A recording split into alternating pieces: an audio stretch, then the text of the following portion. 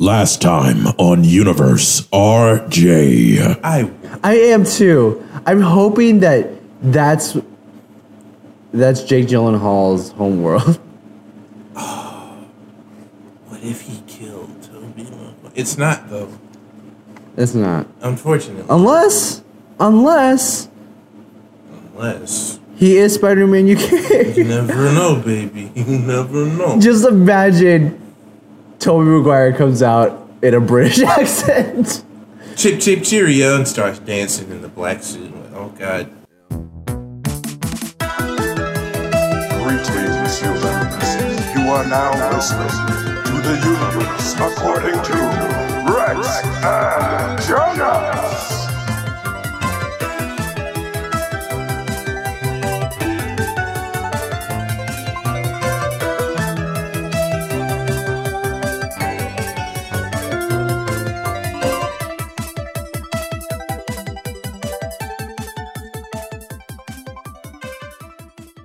Greetings, humans, and welcome to the universe according to Rex and Jonas. I am the sturdiest person on this universe, the Brown Jonas. I'm the most mysterious motherfucker on this universe. I am the Black Rex. Or Brian. It all depends on what you want to call me. Should we change our name to universe according to Brian and Jonas? But then we have to change everything. So That's true. We should have started it as Brian. Yeah, but it's whatever. It ain't no big deal. Yeah, I don't give a shit. You're mostly known as Rex, anyways. True. People are like, "Oh, that's Rex." Oh, yeah, that's me. I'm right. Hey, what's up, Nick? Oh, that's sexy Rexy. That's what I hear the ladies say. Oh, no, you never heard that. You never in your fucking life heard that. Hear it all the time. I'm gonna have to call bullshit on this one, Jonas. I'm just gonna be real with you. Okay, ladies that are listening to this podcast, and I know that I know there's a lot of you out there. No, how many of you call Rex sexy Rexy? There's maybe half a lady who listens to this podcast. Maybe. Depends on the day, really. Who knows? All right. But you said you wanted to talk about some things? Yeah, I'm going to have to ask you a question. Pre Far From Home. Okay. Ranking from best to worst Spider-Man, go now. All Spider-Man movies? All Spider-Man. No Spider-Verse. Spider-Verse is in a category of its own. Damn it. Okay. So no Spider-Verse, because that's automatically number one in both of our lists. So, yeah. So best to worst. Best to worst. Live action. Live action. I'm still going to put... I love Sam Raimi so much, so I'm still going to put him... Spider-Man 2 as my best. Mm-hmm. Then I'm going to go... I'm going to put this second. I'm going to put Far From Home second. Homecoming third. No. No? No Far From Home. Pre-Far From Home, because we haven't talked about it yet. So Homecoming. Okay, Homecoming. Then Spider-Man 1. Amazing Spider-Man 1. Oh, hold on. Yeah, Amazing Spider-Man 1. Spider-Man 3, Amazing Spider-Man 2. I feel like our lists are vaguely similar. Because I would put Spider-Man 2, then I would put Homecoming, then I would put... Honestly, I would put Amazing Spider-Man over Spider-Man 1. Really? Okay. And then I would put Spider-Man 3. And then I would put Amazing Spider-Man 2, because that movie's awful. It is. Jamie, I feel so bad for Jamie Foxx. he got shivved on that shit. Like his introduction, him and Paul Giamatti, they were both in that movie. Yeah. Both as villains. Paul Giamatti was fucking Rhino. It was. And I will say this about Amazing Spider-Man 2. My first job in New York, Me and my friend Nas walk in, and the guys that were working there, they're like, hey, I know you guys are nervous. This is your first job, your first real job in the industry, but there's nothing to really worry about. And they pulled up Amazing Spider-Man 2, the scene where he's in Times Square. There's some really bad VFX on that stairway scene. Like, you could tell they were just placed in there because they're literally just walking like nonchalantly on the stairs. God, It's that's really how bad. you. I can always tell a movie's bad because, like, if I've never seen it before and I'm watching it for the first time and I check the fuck out and I start doing I fell asleep during Amazing Spider-Man 2. I had to wake up. Remember where I was when I fell asleep, go back to that spot, watch it again, and I almost fell asleep a second time. That movie's really shitty. But the reason that we bring this up, oh wait, what were you gonna say? I was gonna say I thought you fell asleep in the theater and then you had to remember where you were. You're like, where the fuck am I? I illegally downloaded that movie.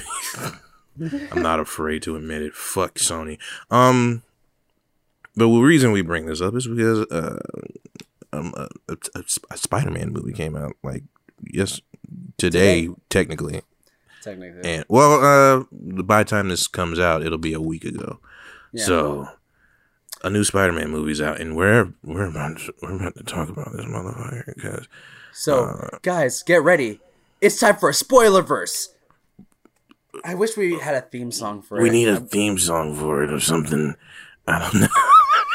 I want a theme song for each of our different types of episodes. One for the cool spoiler verse, and then I'm gonna see if I can come up with something. I don't know. I'm no promises. But you already answered this question. You said that you would put Far From Home as number 2 now. Yeah. To that, okay, interesting. I'd make it number 1. Yeah, I mean, it's a good movie, but I love Sam Raimi so much, like his directing style, and that movie is good as a post-established character movie for me.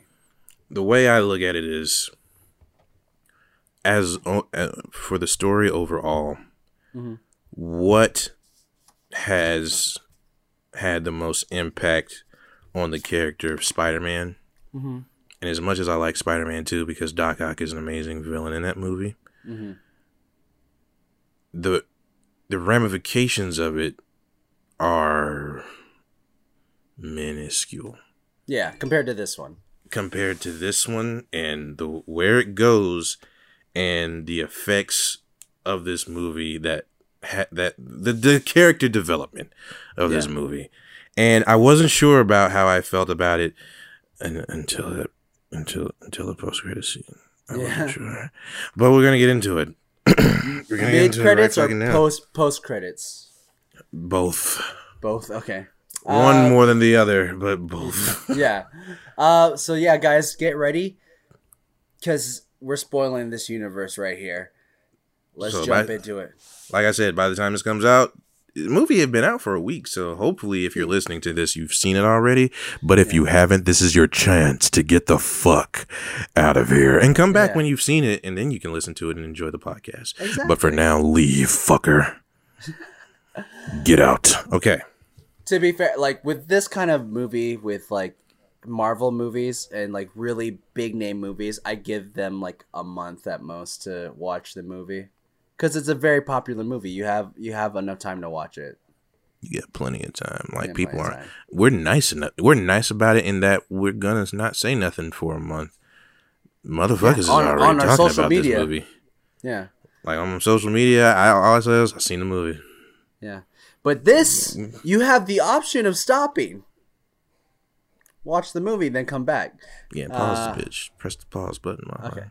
Anyways, Rex, where do you want to start off? Do you want to start off from the very beginning? We're just going to start off from the beginning, baby. Let's do it from the very beginning, baby. Actually, I was kind of surprised the way that they started this off because it wasn't with a Marvel logo right away. It wasn't. It wasn't. It was, we get to a place in Mexico that has been destroyed, and Maria Hill and Nick Fury hop out of a car, and Maria Hill is just like, "Why are we here? It's just a regular destruction." And Nick Fury basically just says, "Well, they said they saw a face," and it's weird that Maria Hill doesn't like believe, like she's not like skeptical. If you think about it, it's weird that Fury isn't skeptical either. Yeah, and but he's like, I still got to check it out, and so he does. And then Mysterio flies out of nowhere, and a monster comes from out of the ground, and Mysterio destroys him. Yeah, he does his line. He's like, "You don't want any part of this." And does smoke power. I don't know what this. I don't know what his power was supposed to be. He's just shooting green smoke at people. Basically, we're gonna spoil this right now. He is the bad guy. Mysterio is the bad guy, but honestly, is that really a spoiler? Like, when we were talking about this movie, you were like, I don't know if he'd be a bad guy because we thought the Skrulls were the bad guys. Hey, I was just going with the wave, man. I was like, well, Marvel swerved us before. They could swerve us now. We don't know. I'll give him the benefit of the doubt, but I already knew that he was full of shit. And I'll tell you know what? I'm gonna just skip around this fucking movie. I'll tell you the exact moment I knew he was full of fucking shit when when Peter first meets him.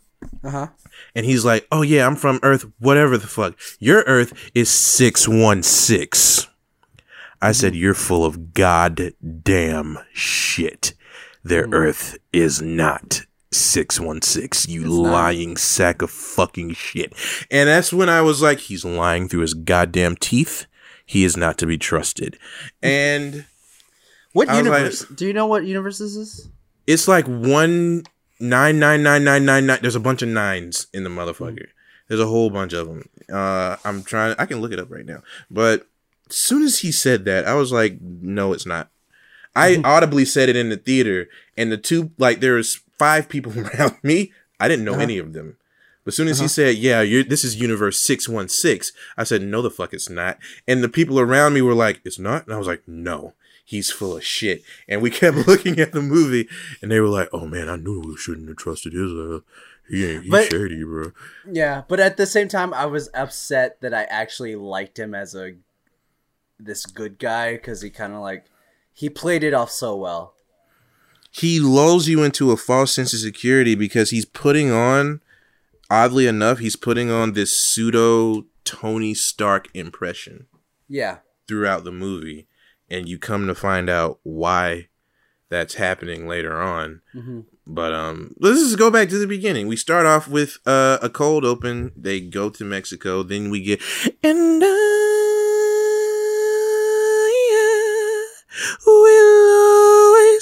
I can't sing anymore for copyright reasons, so I'm gonna stop. But you know, they have a fucking montage, like a montage with Getty images in it. Getty images, borderline PowerPoint movie maker level of montage for the fallen heroes of Infinity War and Endgame, and it starts off with Tony.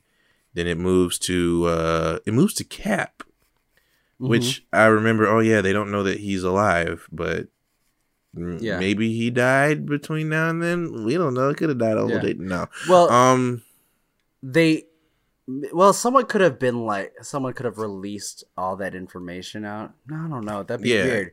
Just like, oh, by the way, Cap is old now. I don't think, because they didn't have a picture of old Cap. They had, did they have your old Cap or was it young Cap? No, it was young Cap. Yeah, it was young Cap. So they might not know that he's old. They might just think that he's dead. So they were like, okay, Iron Man's dead, Cap's dead, Black Widow's dead. Then they had Vision. And then I started to realize, who else did they have? Just Iron Man again. Yeah, it was Tony again. And I was like, they don't know all of the people who died between here and then. They don't. Well, of course they wouldn't know about Gamora. Of course. Yeah. They don't know about Loki. Loki's dead too, so it doesn't matter. They only care about the heroes. And we find out that it's the morning announcements for Midtown High. And they get into it. They start to talk about the thing, and they call it the blip. Blip. It's That's the blip. that was so weird. I thought them at school were the only ones calling it that, but it's a worldwide thing. Everyone calls it the blip. Yeah. And I'm glad that they took the time out to explain what the fuck was going to happen with everybody, and not even just explain it, fucking show it. Because I thought that was kind of hilarious. They were like, well, everybody who disappeared were gone for 5 years, and the people who were here grew the fuck up. Yeah. And it's weird because my little brother, he's older than me now. Yeah. There was a great moment where they brought everyone back, and a ball just hits one of the kids in the face, and I was like, "That's amazing. That's great. I like that." Or when the band was practicing, and then they disappear, they come back in the middle of a basketball game. Yeah, that was so good. I was like, "This is good. This is starting off strong. I like it." And then after that, after the news with Betty Brant and a gentleman whose name I can't remember, we catch up with Peter. Peter and the gang. Going on. Isn't it great that all of his friends got blipped out? All of his friends mysteriously got blipped out. They're all the same age, but they do have one character who's introduced who was a kid when they got blipped out and is now their age. I can't remember. Is his name Brad? Brad, that was his name. And he is a straight up hunk. This guy is handsome. Fucker. He's handsome as fuck. We gotta remember his name. What does he look like? He looks like who's that guy? Charles Melton, but younger and more Asian. Charles Melton. I'm gonna the one that picture. Yeah, you'll know who he is. But he is guys. Honestly, if I was in high school and he was around, I'd be like, let me see that shirt off, brother. But yeah, he is. Yeah. Yeah. You agree? Yeah. Rip off Charles Melton. Yeah. Yeah. I get it. Yeah. Target. Charles Melton. He'd be Walmart. Charles Melton would be the Target. Yeah. No, Charles Melton's like Gucci. Gucci? Would you give him Gucci? I would give him more of a. I would give him like. I would give him like, Abercrombie. Maybe. Okay. I mean, there we go. As long as it's like one of those name brand stores. Apart from where, Target has multiple clothing wear. Yeah. Anyways, we are introduced to Brad, who is the one that they show as one of the main people that grew up 5 years later. And one of my favorite ones was one of my favorite parts was Martin Starr. Martin Starr was killing it in this movie a little bit. Who? I feel like the teacher. Oh, yeah. He was like, there was one part where he's in the airplane sitting next to Peter. He goes, my wife pretended to be blipped, just ran away. And I was like, that's good. I was that's like, good. Shit. Like, the ramifications of the blip are hilarious in this movie. Oh, God. But we are established, in this movie, in the beginning, we established that Peter is in love with MJ.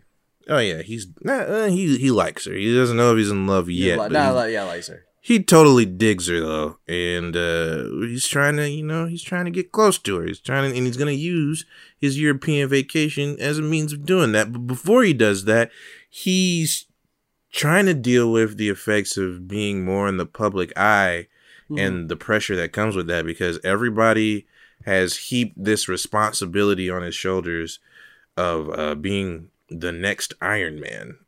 And it's a reoccurring which theme. Is a lot. Yeah, this is a lot. Whole fucking lot. And it leads to a line that I liked later in the movie, but we'll get to that when we get to it. What I hated about that is like people just keep bringing it up, and they should realize like this person lost a friend. Like, why are we bombarding? I understand he's a hero, but and they don't understand that. It's not even just a friend. He lost a father figure. Yeah. Well, they don't know that. They don't. Well, yeah. They don't. But he's dealing with a lot of shit recurring from the loss of Tony, and now everyone's like, "Well, he's gone. You're the new Tony, right? You're him. You're the guy." And I can't wait to see other movies where we get to see the ramifications of the blip because in this one we see that Aunt May is helping a homeless shelter because all these people lost their homes during the blip.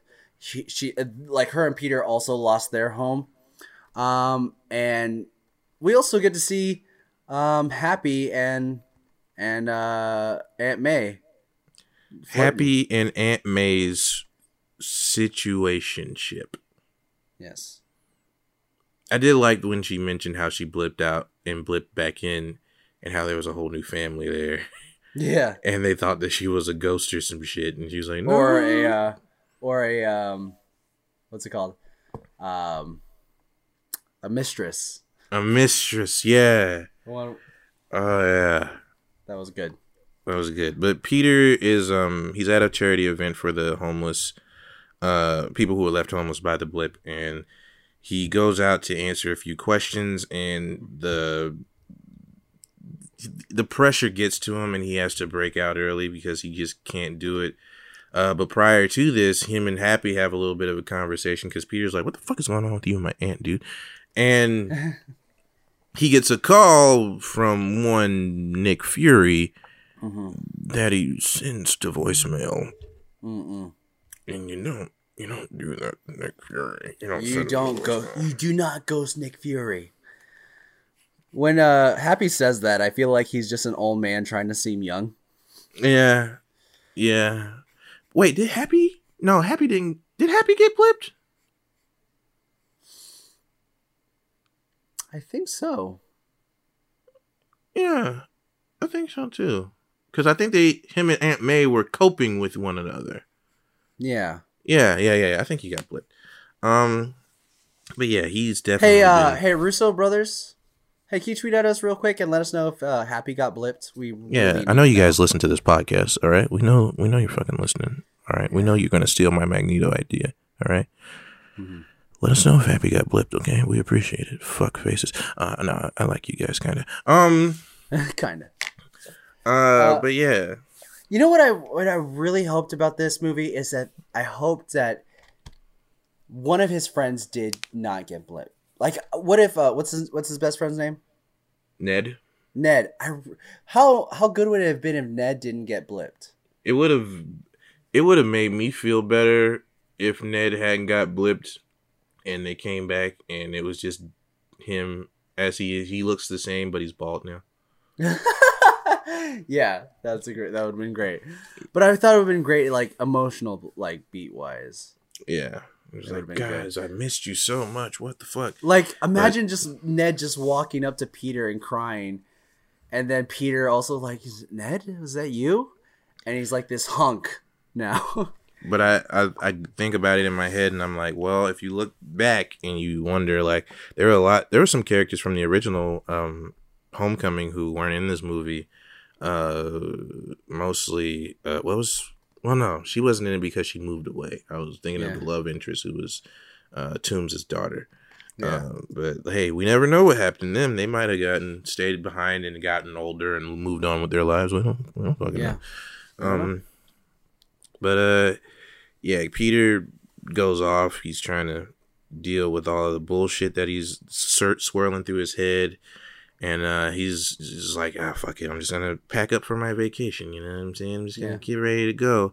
And he has a brief, cute little interaction with Aunt May where she's trying to get him to figure out his...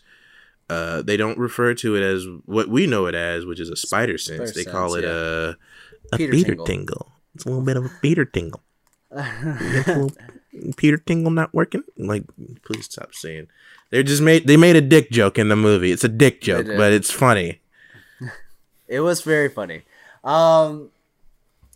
After he packs up, there's a good montage of him going to the airport, and trying to get closer to MJ, of course. Yeah. Getting cock blocked at every turn by just everything. Everything. The main one was Ned asked him if he could like ask the other girl, what was her name? Betty. If they can switch with Peter because he's allergic to perfume and And then Martin Starr, the teacher, is like, "Oh, there's a perfume allergy? Hold up, I got this under control." I don't understand why he switched the way he switched. Because it would have just been all right if Betty had just gone over and switched with Peter. Like that's good enough. But Martin Starr's character basically was like, "Okay, well, I'll get up, I'll move to the back. Peter, you come with me. MJ, you go here, and then Ned, you go here." Made no sense. And But then now there's two seats. You know what it was? I know what it was. He has an allergy too. Yeah. And he didn't want to be any closer to it. So he moved to the back and took Peter with him. Because he was like, well, we're both allergic. We both need to be back here. We'll switch these two up. And I was like, oh, come on. And of course he puts Brad beside MJ. And then he puts Ned and Betty together. Which produces some interesting fruit for the rest of the movie. Yeah. And it was kind of adorable. Sudden as fuck, but adorable. Sudden as fuck, adorable, and also annoying at times. Very. So here's the thing. Ned is convincing Peter not to tell MJ how he feels because he's like, we need to be bachelors in Europe. This situation happens where Ned and Betty sit next to each other. Betty starts to see how joyful Ned is. Ned gets scared, accidentally holds Betty's hand during a turbulence. At the end, when they arrive in Europe, they are boyfriend and girlfriend, calling each other babe and whatnot. And they are the most annoying type of relationship. I liked that they did that because that's real. I liked it too. It was nice. It was cute. But yeah, Ned and Betty are dating. They didn't ever really kiss on the lips, I guess. Nope. Throughout the movie. Not one time. And I love Ned's reaction to it all. He goes, where Peter was like, I thought we were going to be bachelors. And he goes, well, that was a boy you met before, Peter. I'm a man now. I was like, did he fuck Betty on that airplane? Don't get me wrong, Rex. He straight up finger blasted her in this airplane. I was like, what do you mean a man now? Y'all motherfuckers have been on the plane for at least, 12 hours together? What are you talking about, a man? Okay, whatever, dude. Whatever. Imagine Ned goes, smell my fingers real quick. I would have lost my goddamn mind if that had happened in a Marvel movie. I'd be like, whoa, hold up now. Run it back. Whoa, now. Look, not only is there fingering going on, but the chubby minority gets to finger a white girl. Hold up. That's badass right there. This is truly a fantasy movie, if that was the case. What the fuck? Yeah. You know what? You know what's really unrealistic about that airplane? There were no TVs for individuals in their chairs. Well, do they have them in coach? Yes, they do. They do, in fact, have I haven't been on a plane in a really long time, so I wouldn't know. I travel internationally a lot. Okay. The one time I've been on a plane, I went to Chicago, and we damn sure didn't have any airplane, things on the airplane. How far was that flight? Like 4 hours? 5 hours? Yeah, 4 or 5, yeah. Yeah. Wasn't that far. Yeah. But, that was the only time I've ever been on a plane. I need to fly more. Hey. Texas yeah, but right Texas everybody. Right here, buddy. Hey, you calm that down, buddy. You calm it down. Don't get these 7 people listening to this podcast excited. But we arrive in Europe. Flash is being a dick, and I like this iteration of Flash because he's not a huge jock. He's a bully. He's a YouTuber. The worst kind of dick. Yeah, he's an Instagrammer, actually. He's an Instagrammer. He's a YouTuber almost. He calls his fans the Flash Mob. I'm gonna tell you right there. I like that. That's fucking good. That's real good. That's good shit. We're sounding like major Marvel fanboys, but that's funny. That's a dad joke for your ass. I love it though. There was a really sad part that they just put in this movie randomly, and it's to show why Flash is so mean. Is because at the end he gets home, they get home to their families, and Flash goes up to the person that's picking him up, and he goes, "Oh hey, I forget what it is. Hey Reginald, mother couldn't make it?" And Reginald like shakes his head no, and he kind of like had this really sad look, and it's like, oh, his family doesn't love him enough to pick him up from the airport after this big catastrophe happened in Europe where he was. This child almost dies, and his parents continue to neglect him. Yeah. Holy shit. Where were we? Oh yeah, they land in Europe. Yeah. People are getting their bags checked. Peter gets pulled to the side because, he was trying to enjoy his vacation. His aunt, prior to this, tried to convince him to pack his suit. He was like, I don't need it. I'm going to be in Europe. Screw that. He gets his bag checked by one of the people in Italy. It's Italy. And his fucking suit's in there. Yeah. They don't care about it. They just don't give a fucking shit. They're like, we don't fucking care about your kink. Like, what the fuck? We can't have the banana. You can't have the banana. Get that out of here. Keep your little pajamas. I don't care. Little do they know it's an actual weapon. But, Mm-hmm. But he brings that suit with him and he doesn't even, he doesn't use it. But they're exploring Venice? It's Venice, right? Yeah, Venice. I want to go to Venice just to see if you take a boat from the airport to your hotel. Yeah, because I'm just like, it's a whole city, but most of it's underwater. Yeah, and I was like, that's fucking badass. If you think about it, that's cool. It's cool as shit. Like, didn't a part of Assassin's Creed 2 take place in Venice? Like, I thought that was cool as fuck. But their hotel is run down to shit. It's like basically a hostel. It's literally flooding.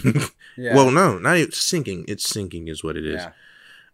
But it's during this time that they get to Venice when everybody's exploring and seeing what's going on and checking out the nightlife. Well, not like nightlife, but day life of Venice. That they encounter the first elemental, Hydro Man. Hydro Man.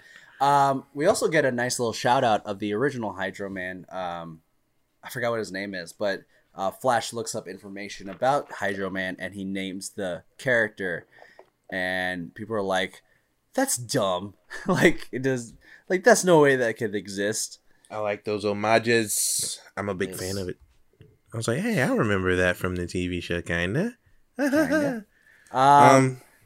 But yeah, Peter is seeing MJ and Brad hanging out more. He gets kind of jealous, but he takes the time to go out and start off his plan, which was to get a Black Dahlia necklace for MJ.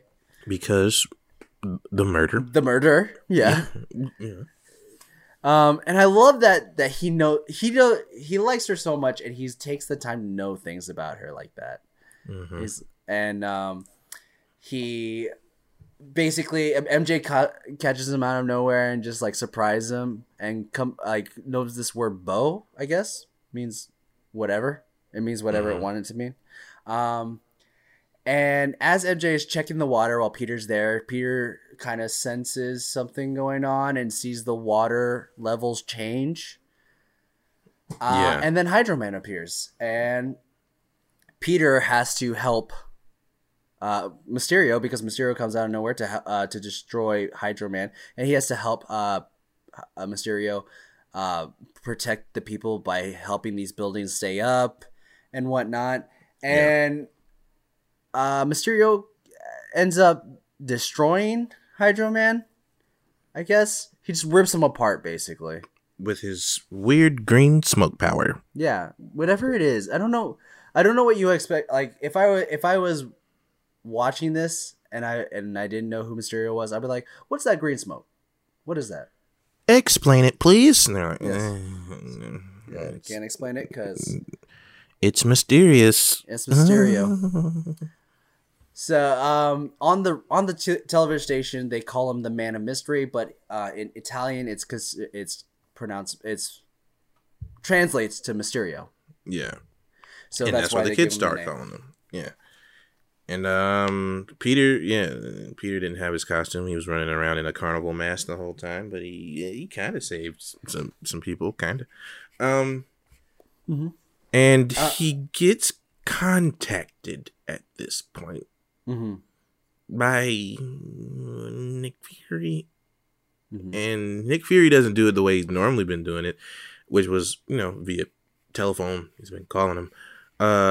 Nick Fury just shows up in his fucking room. And puts Ned to sleep. With a dart to the neck. And knock him the fuck out. Good comedic beat right here is when Nick Fury is basically trying to tell him what's going on.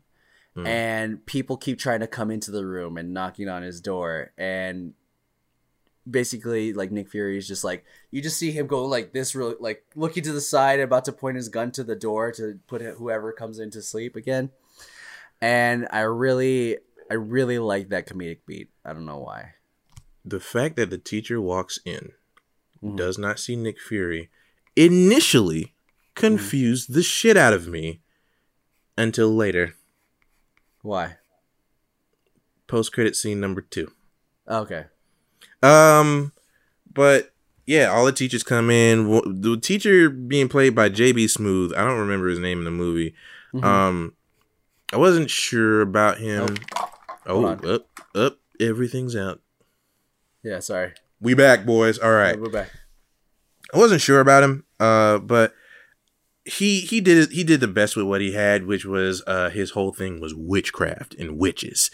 He kept referring to it's witches. Witches are back. Witches are coming. And I was like, man, it's okay. I mean, the first one was better. The first time he brought it up was better because he goes, as a man of science, witches. That's good. You don't have to keep bringing it up. I even thought it was funny after a certain point where you see what he's been looking up on his phone and it just says witchcraft. But like after a while, I was just like, And I feel like this movie, this is going to be a weird opinion maybe. I feel like this movie would have been better if instead of him, it was Hannibal Buress as the coach. Ooh. Why did they have Hannibal Buress as the coach? Oh my God, I wanted that so bad. Because Hannibal Buress and Tom Holland have been in a commercial together recently. Yeah. For Final Fantasy XIV, The Shadowbringers. Yeah. The weirdest fucking combination, but like, I was like, I thought I was setting that up, but like, no. Like, Coach. Not that we don't love JB Smooth. He's a great we actor. love JB Smooth. Great character actor, but yeah, Hannibal Buress. Hannibal, goddamn, like Hannibal needs that jack, baby. I could see. Oh, I'm imagining him delivering the witch's line. Witch's line makes so much more fucking sense coming from him, right? Yeah. I feel like that they originally wrote it for him, but something happened. Maybe scheduling conflicts. I just imagine him being very nonchalant about saying witches. Like as an academic, I don't know, like witches maybe. Who knows, man? Eyes closed, his beady little eyes. Glasses on, eyes half closed. Probably witches or something. I don't know. Yeah. So Peter gets pulled to their headquarters in Venice, which is basically just another building, and an underground building, and this is where he meets Quentin Beck, who is Mysterio, and he doesn't understand he's like, oh, who's Mysterio, and he's like, oh, that's what they're calling you on TV. So this is where we get Quentin telling us that he's from Earth, whatever the fuck, 833, and that they're 616, but Rex has pointed out that bullshit. And it's so easy to say that because how do you know? That's like being able to steal money in the in cowboy days. Like, how do you know this person stole money? You couldn't really see their face. They covered it with a mask. No proof. No real proof. You can't find the bills. They were unmarked. We don't know. We don't know if they were marked or not. Who knows? Yeah, and that's actually one of the other things that Beck does talk about near the end. But we'll jump into that when we get to the end. But Rex, go ahead.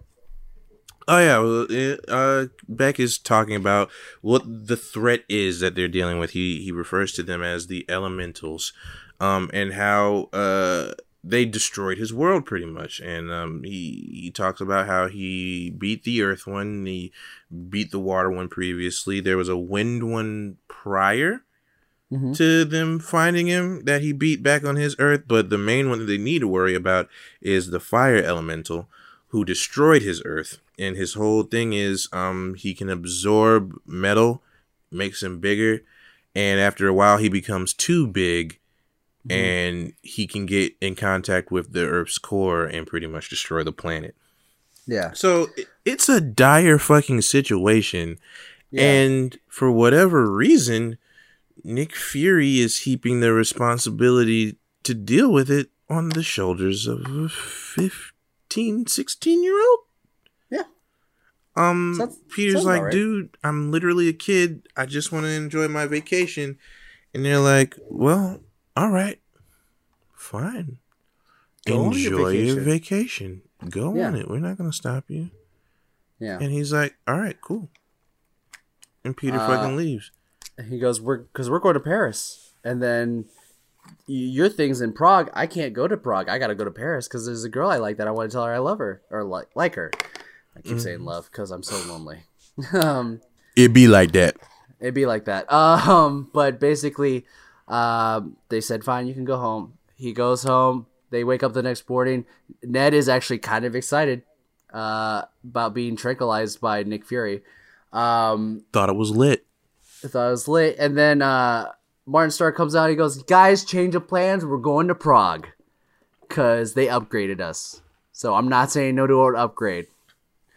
Nick Fury hijacks Peter's vacation. Yes. What a dick. Well, at least he gave them a nice ride also. He did. He gave him a really sick bus to ride in, being driven by, what's his name? Sergey? Yeah, Sergey. And, that guy looks like a bad guy. I'm surprised he was not a bad guy. He looks like, don't get me wrong, he looks like Jason Mantzoukas' evil twin. Why didn't they hire Jason Mantzoukas for this? Why didn't they hire Jason Mantzoukas? So many missed opportunities! Imagine Jason Mantzoukas as JB Smooth's character. Oh my god, Jonas, stop printing money from your mouth. I don't know. Imagine, as an academic, I'm gonna say it's witches. I'm gonna just go on a limb here. I'm pretty sure it's witches, guys. Come on. Oh my god. But before this happens, Fury does do some he gives Peter something that Tony left for him. He gives Peter Tony's glasses. Yeah. And Peter finds out that after they're on their way to Prague, he finds out that, you know, these might not just be regular glasses because, you know, Tony left a little note for him in there. And it says, you know, for the next Iron Man, I don't remember what the whole note said, but just say the word. Try these on for the next Iron Man. Oh, wait, no, hold on. I trust you. I don't know, something like that. Something about trust, I think. Yeah, and just to say Edith. Yeah. Peter says Edith. Oh, wait, what? And it turns on, and basically Edith stands for... In death, I'm the hero. Even dead, I'm the hero. Even dead? I thought, oh yeah, N starts with an I. I can't spell, I'm illiterate. Even dead, I'm the hero. Yeah. Tony just being Tony, even though he's fucking a corpse now. But and it basically Peter's just like starts laughing. He's like, "Of course it is." Good old Tony. Good old Mr. Stark. And little did Peter know, he got access to Iron Man's entire Earth defense system that he had just floating around. Basically. Bunch of satellites that shoot out a bunch of drones. And as you know, as a test, this isn't like one or two drones. This is many thousands of drones. Thousands, hundreds of thousands, maybe. We don't know. And I'm gonna say they're like 5 feet wide, 3 feet tall. Machine guns, rockets on the bitches. Like this is some heavy duty shit to put in the hand of a teenager. But he got it. And while they're on the bus, Peter is looking up information on everybody in the bus, not on purpose, but he's just seeing what everyone's doing, and he sees that Brad is like texting MJ, I'm pretty sure. Yeah. He sees that one of his teachers looking up witches and all sorts of shit. Great comedic beat coming up right here. Ned and Betty. What were they looking up? They were texting each other, I miss you. They were sitting right next to each other. Oh, it was so fucking weird. It's so. I was honest. We've both been in relationships before. Yeah. Have you ever done that with someone that you were in a relationship? No. Yes. Okay. Fuck no. The one thing that would have made that way funnier. The one thing that would have made that way funnier is if you see Betty's screen and she's just typing every different type of heart emoji in her phone over and over again in hard eyes, and I would have thrown up in my mouth and laughed at the same time.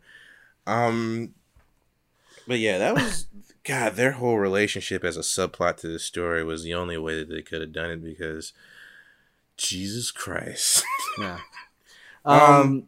But yeah, they ended up stopping in just as like a rest stop. It wasn't really anything.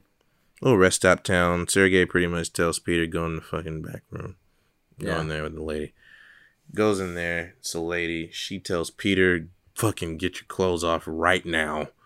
Yeah. And he's like, what? Just get your clothes off. I haven't. You because his whole thing was he can't be a part of their mission. He can't be because he only had a Spider-Man suit. And people would recognize that he's Spider-Man. If people saw him as Spider-Man, his classmates would put 2 and 2 together and figure out that he is Spider-Man. Yeah. It's whole logic. So they made him a new suit. Pretty much saying, you ain't got no choice. You're going to be a part of this shit. Make him a new suit. He's stripping down to try the clothes on. And in walks Brad. Oh. And Brad the hunk is like, oh, well, this is fucked up. And takes a picture, click, walks out, and of course Peter's just like, no, don't do that. And he goes, look, Peter, I know you like MJ. I like MJ too. So I can't let her find out about I have to let her find out about this because I want to win this situation. It's not about her safety. It's like he wants to win. Brad reveals himself to be, say it with me, Jonas, a piece of shit. Same words, same thing. Douchebag, piece of shit, asshole. A man, basically. He's being a man.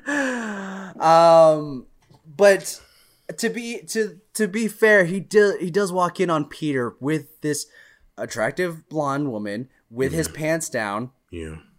In a back room where there is no one. It looks mysterious. Why are you taking pictures of it and going to show it to people, Brad? Exactly, Brad. You weird. Yeah. You going to jail in the future. Your phone was out, Brad. No, he pulls the phone out and was like... It was fast. Really fast. Dude, I don't know about you guys, but it takes me at least 10 seconds for me to pull up my camera. And even then, I still have to wait another second or two to pull the camera to actually start being active. See, I have an iPhone 10, so I can just click the thing on the front screen and get it going. Rex, just agree with me, please. Strong flex. I know. Just agree with me. I'm agreeing with you, Jonas, but I'm flexing at the same time. I'm like, Jonas, it takes him a while. But me, with this latest technology, it takes me a couple seconds less than Jonas. A couple seconds less. Brad just had the camera ready, though. He was like... It was. He's probably taking pictures of his dick in the bathroom to send to MJ. Probably. I can see that.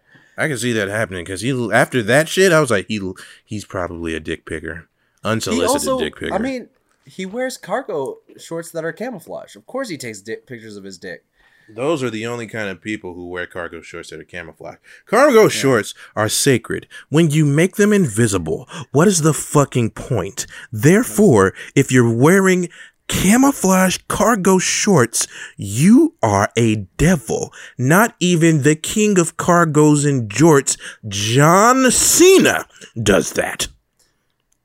Really? He doesn't wear any camo? He does not wear camo cargo. Hey. He has respect for the military. I respect John Cena so much now. Shout out to so John much more Cena. so much more than I have ever respected John Cena. You know what? We need to fan cast him in something. Well, he is gonna be in the Fast and the Furious franchise. I mean, I'm talking about superhero wise. He needs to be a hero. I mean, he's my hero. My hero. But you know who would also be my hero? All Might. Yo, John Cena's All Might would be fucking. I could see that actually. Oh, God. Okay. You know who would be my hero if they wore cargo shorts? Who? Megan. Hey, Meg. Hey, cosmonaut Meg. Megan. Stop being the worst and be the best. Put on those shorts. Put on those money on. Put on those cargos that we sent to you. Put all the things that you have on your person in your pockets. It'll save you. You won't need a purse. You won't need a wallet. Well, you'll need a wallet to put it, but you can put that wallet into one of your pockets in your cargo shorts. Not only that, you can have multiple wallets, put them in various pockets, and have different wallets with different things inside of them, and grab them for different times. You never know. Mm-hmm. This is what I would do if I had cargo shorts on right now. I would have a portable charger in one pocket, and then plugged into my phone, which would be in another pocket.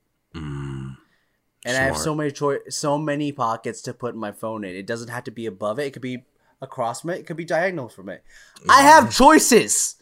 You know what I mean? Like, if I had cargo shorts, me personally, I like to keep my phone, my keys, and my wallet in separate areas of my body. So I will put keys in one pocket. I will put phone in another pocket that is easily reachable with the hand that I dominate with. Then I'm going to take the wallet. The wallet I will not need to pull out regularly, so I'm going to put it in the furthest pocket, which is probably on the left side at the bottom. But I'm also going to have a pocket strictly for snacks, because you never know when you need a snack. You never know. You never know. And the portable charger? Good idea. What if my phone's dying? Put the portable charger and phone, same pockets, let the phone charge. That's a really good idea, Jonas. Yes. Also, you know what, Rex? You have two more pockets in the back. Just in case. Just in case. I need them. Is that noise from me or you? I think it's from me. Which one? Did you hear that popping noise? I have popping noise. It sounded like a gunshot. It's probably me then. No, it's coming from my end. I think I don't know if it's a gunshot or if somebody's car is backfiring. Is it a ghost? No, it's not a ghost, Jonas. Jesus Christ. I had to ask. The ghost of somebody ready to pop a cap in someone's ass, maybe. Who knows? Anyways, we arrive in Prague. Peter is part of the mission. They are now at a fancier hotel. Everyone gets their nice own room. And they are the best way that they could keep them safe is by putting them in an opera. You know what? Say it again. You broke up a little. They're putting them in the opera to keep all the kids safe. Yes, because then initially they were going to go to the Festival of Lights. But that's outside. So they were like, keep my friends safe. Tickets to the opera with it was empty as fuck in there. Yeah, it was because the carnival's happening. Yeah, who the fuck wants to go to the opera when there's literally a party going on outside? Yeah. But as they're going in, Ned and Betty are sitting together. Brad, the bitch, saves a seat for MJ, but MJ is saving a seat for Peter. Hell yeah, she wants that fucking Peter Tingle. No, don't say it. They're teenagers. She thinks he's swell. She wants the Peter Tingle. She wants. Damn it, Jones. Maybe she does. We don't know yet. No, you could tell. Like the way she was talking was also like "I like you" kind of. Yeah, she was like the way she was conveying it. Yeah, she was like, "Hey, you want to go half on some binoculars?" And he was like, "Sure, we can do that." And then he's like, "Hey, I gotta go possibly die, Ned. Can you tell MJ I got sick?" Yeah. And then he breaks out. You know what I really hoped? There's parts. I love Ned as a character. I really wanted him to be like, okay, be safe. I love you, and just like hug his best friend. I thought I always want sweet moments like that, but they'll never do it because they're fucking scared of like men relationships like that. Fucking cowards. Peter suits up, gets to the carnival to look out for the elemental, because the way that they're finding these elementals is because they're hitting the exact points that hit in Quentin Beck's Earth. And when they do hit those points, a pulse starts to emanate from that exact area. So they're keeping a lookout for that using their special forces technology or whatever. Mm-hmm. And Peter is doing this because he believes that his friends are safe inside of a building. But little does he know, when he left, Michelle, or MJ, followed him. Mm-hmm. Not only I ain't about this. Yeah, she doesn't fuck with the opera. She wants to go have fun. She thinks Peter's about to go have fun, or maybe she just wants to know what the fuck he's doing. And not only does she follow them, she was looking for him. Yeah, she was straight up low key stalking him just a little bit. Just a little bit. But not only does she leave, Ned and Betty go too, because they're like, fuck the opera. Yeah, Betty's like, oh, is she going to the carnival? We're going with the carnival. Come on, let's go. The funny thing is, Brad doesn't go. Brad does not go. He's a goody two shoes. He's a goody two shoes. But also a bitch. Like, main thing, goody two shoes, bitch, overall. Yeah. But yeah, they go out into the carnival. Michelle is literally running around looking for Peter. Peter is on fucking some Solid Snake Splinter Cell shit, running around in his slick black spy costume, looking cool as fuck. Looking dope as hell. Also, Ned and Betty are walking around. Ned is physically like, I don't like this. Let's go back to the opera. I don't like big crowds. And she's like, oh well, I got a great idea. Let's go on this Ferris wheel. Fucking Betty, this bitch. I'm like, damn, Betty, take a hint, baby. Yeah. Go inside. Also, at this carnival, they're the only ones on this Ferris wheel. Did you notice that? They were. Or were they? They were. They were. I was like, weren't they? But yeah, so there is a spike reading pulse, and the fire elemental comes out of the ground next to MJ. MJ goes into hiding, luckily. Betty and Ned are stuck on the Ferris wheel, and Mysterio comes out of nowhere to help fight this monster, and Peter's there to help too. Oh yeah. And go ahead. I didn't have anything really to say. Okay. But it does look very dire at certain points, because the whole thing was Ned and Betty are on the Ferris wheel. Peter wants to protect them. At the same time, they have to keep this motherfucker away from the Ferris wheel, because if he absorbs it, he's going to get too big and too strong. So Peter comes up with the idea of, okay, well, we got to hit it with something that it can't absorb. Why not hit it with rocks? Yeah. It didn't make sense to me. I thought, because it's fire, it's molten, almost a molten man, if you know what I'm saying. I thought it would absorb wax too, but I guess it needs strictly metal. So, it was whatever. There was a good moment where Betty was like, "Isn't that Spiderman?" And Ned goes, "No, I heard about him. I read about him earlier. He's the European bootleg version. His name is Night Monkey." And of course, I knew it was going to play into a Spider Monkey joke at some point. It was coming. It was that joke. I'm just gonna say it now, Jonas. That joke was the joke equivalent of Thanos. It snapped. It was inevitable. Oh, nice. Callbacks. Spoilers. Am I right, guys? Spoilers for Endgame, you guys. So they do a lot of fighting, and little thing happens where Peter's trying to save Ned and Betty. He hits something and it knocks his web off, and it knocks something loose, something invisible. Now, this scene happened. I almost pissed my pants because I thought it was something else. What'd you think it was? I thought it was Chameleon. Oh. I got real fucking excited. I was like, oh my God, is that Chameleon? Please tell me it's Chameleon. Oh my God. Fucking yeah. It wasn't Chameleon. Who knows? We'll talk about it more. We'll talk about more. But so we get Ned and Betty are still on the Ferris wheel. Spider-Man saves them. Beck is like, I got to do the one thing that I should have done from the beginning, and he goes inside the fire elemental and blows it up essentially, and leaves him in a smoking kind of charred state.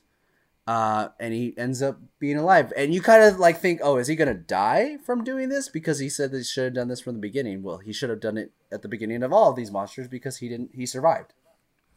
And Peter freaks out because like he was kind of having like he has PTSD. PTSD, yeah. And he has major PTSD for a 17-year-old, I want to say he is. 16, 17, yeah. And he literally has flashbacks of Tony. Well, we don't see it happening, but like it reminds him too much of Tony. He starts freaking out a little bit. But luckily, Quentin comes out okay. He doesn't die, even though it definitely looked like he was sacrificing himself. Yeah. Even down to the line, I should have did this on my planet, or whatever the fuck he said. Yeah. And I was just like, okay, I thought he would have been dead. And then I knew, and then it just confirmed what I was thinking the whole time. I was like, shit, what the fuck is going on? So after that, they go grab a drink. Basically, just Beck gets a beer and Peter's drinking soda at a bar. They're in Prague. They're in Prague. So they're talking about the things that, what Peter's going through and what he wants to do. And like with the conversation, it makes sense. Like, yeah, Peter, live your life. You're also a kid. Mm-hmm. You shouldn't have all this greatness thrusted upon you because it's too much for you right now. Mm-hmm. And it makes sense. It does. Am I wrong? It makes sense because he's a kid. He really just wanted to enjoy his summer vacation, and it got ripped away from him. Yeah. And eventually Peter, while talking to Quentin, he comes to the conclusion that maybe he isn't supposed to have Edith. Maybe Tony didn't give it to him to have. Maybe he gave it to him because he trusts him to find the next Iron Man. Yeah. And Peter comes to the decision very quickly that maybe that guy should be Quentin. Yeah. So Peter gives Quentin the glasses, or offers them to him. Quentin initially is like, no, I can't do that. And then Tony gave that to you. You keep it. Tony gave it to you. And Peter's like, no, you take it. The world needs an Iron Man. That should be you. You be Iron Man. You do it. And Quentin's like, well, okay, I guess. Well, you're twisting my arm, dude. You're really putting me in a corner here, Peter. Like, I don't know. And he really like sells it with the like, hey, I'm your buddy, dude. When Peter's like, I don't know, kiss her on the Eiffel Tower, he goes, ooh. You gonna kiss her on the Eiffel Tower? That's something only bros do. So he's a bro. And then he pulls a total Tony moment where he's like, "You think that I can pull this off?" And he was like, I don't know. You're like 50% awkward. You might not. Who knows? Yeah. He gives him a little bit of shit. He gives him the Stark quips. Yeah, I mean, I'll say it. I mean, I'm sure he does like Peter as a person. He has nothing against Peter. He just has something against Tony and wants to be the next hero, but he's doing it in the most horrible way. In a very horrible and manipulative way. Because after Peter gives him those glasses and leaves that bar, we start to see some of the patrons in the bar disappear. Yo, Rex, did another snap happen? Is this another blip? It wasn't a blip because this was a very different kind of disappearing here, Jonas. Was it? Yeah, because when they disappeared during the snap, they dusted away. But this one, it looked more like, what's the word I'm looking for? What's the word, Jonas? What's the word? It starts with pixels? No, not pixels. It starts with an H. Starts with an H. An H, Jonas. The H word. What is it? Holograms. They look like holograms. These people disappear because we find out that entire bar scene was set up by Quentin Mysterio Beck. We find out that not only is Quentin Beck not from another reality, he's very much from that Earth. Mm-hmm. Not only is he from that Earth, he is a former employee of Stark Enterprises. And not only is he a former employee of Stark Enterprises, he's the gentleman that created the hologram scene, basically, from Civil War. Yeah, the one that Tony said that could be used as a therapy type of mechanism, maybe. Yeah. That he lovingly named Barf. And that's Quentin's main gripe with this, is that he called his thing Barf, his invention Barf. I get it. It's a horrible name, but you still have a great invention. Yeah, but Tony, his other main gripe was that Quentin believed that invention could be used for much more than what Tony wanted it to be used for. Yeah. And he believed that Tony was belittling him and did not respect him as a person for how he treated the thing that he created for him. And that Tony was basically a leech who took the ideas of other people and pawned them off as his own to a grander stage. Mm-hmm. And that was his whole beef. And we find out that not only is it Quentin, it's a lot of people. Oh, it's at least 20 people minimum. All former Stark employees. Yeah. One including one from the original movie, who was working with Obadiah Stane for a little bit. Mm-hmm. And I think he was the only one that was referenced for another movie, right? I think so. Others were placed into those movies, but he was the main one that was just he was the guy from who maybe he's Chameleon. Maybe. Or maybe the guy with the really tall lanky dude. I felt like he could be a chameleon because he was also because he picked up the kids in the bus and he was like doing the acting and stuff like that. Mm-hmm. That was my theory. That's my theory right there for that. Hey, Marvel loves its callbacks, baby. We never know. Never know. Hey, Marvel, you can keep that idea if you hire me and Rex to cast your next movie. Hey, we're literally printing you money right now, Marvel. Like, come on. We just put Jason Mantzoukas in every role. We put Jason Mantzoukas and Hannibal Buress and Steve Buscemi in all the roles. It'll be a better universe for it. It will be. Oh, here we go. I got it. Hannibal Buress as Flash Gordon. Jason Mantzoukas as what's his name? Harry Osborn? The guy in purple with the skulls. not superhero. He had a movie about him. Billy Zane played him. Oh, the Phantom. The Phantom. Jason Mantzoukas as the Phantom, and Steve Buscemi as another Defender of Earth. I forgot. Oh, I know you. Did you say Flash Gordon? Okay. Yeah. Okay. Hannibal Buress, Flash Gordon, Jason Mantzoukas as the Phantom, Steve Buscemi as Mandrake the Magician. Yes. They are. Make that movie. Give us Defenders of the Earth, damn it. Give us that. I want that so much. Oh, dude. Just give us what we want. Give it to us, please. Give it to us now. But yeah. So, where were we? Quentin gets the glasses, reveals that he's actually a sack of shit like we always knew he was. Mm-hmm. And, God, what did happen next after this? Peter goes back to the hotel, asks MJ out. Oh, yeah, and they, they go for a walk. And Peter... it was so cute. It was adorable. Because we come to find out that MJ... might like Peter a little more than he thought she did, maybe, or might like him as much as he thought she did.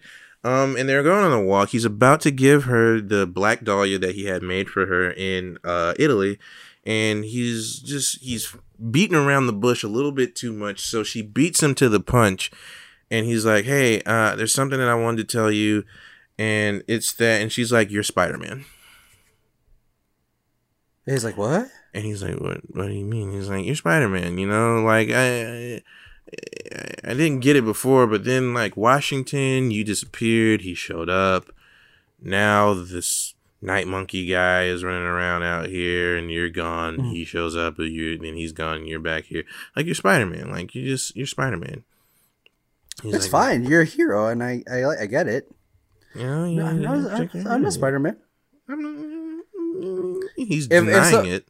If Rex, if someone guessed you were Spider-Man, would you have like, how'd you know, kind of thing, or would you deny it for a little bit? I'd deny it for sure. Like, I'd be like, what? How'd you come to that conclusion? Because I'm curious. Because I'm confused about all of this. Really, I'm like, what the fuck? But she, you're wearing Spider-Man's outfit underneath your clothes right now. He's like, what the fuck? What are you talking about? And they're about to, like, leave. What? No, what are they doing? He goes, she goes, I saw you at the carnival. Here, I found this. And because you and Spider-Man, how is it the Night Monkey and Spider-Man use the same webbing? And she pulls out this holographic thing, and it reveals, a cyclone monster being fought by Mysterio, and that's when Peter realizes, oh, I fucked up. Real bad. Real bad. Okay. Because Mysterio is not who he seems. He's actually the guy that's causing all this trouble. So I gotta go do something about it. During this time, Quentin Beck is preparing for his next battle. All the elementals are dead, but this one, it makes it seem like they all combine together and form one giant super monster, and he wants it to be a giant destruction. And even like his crew is just like, there'll be a lot of casualties, dude. He goes, if I'm gonna be an Avenger, I need Avenger level catastrophes. So this needs to happen.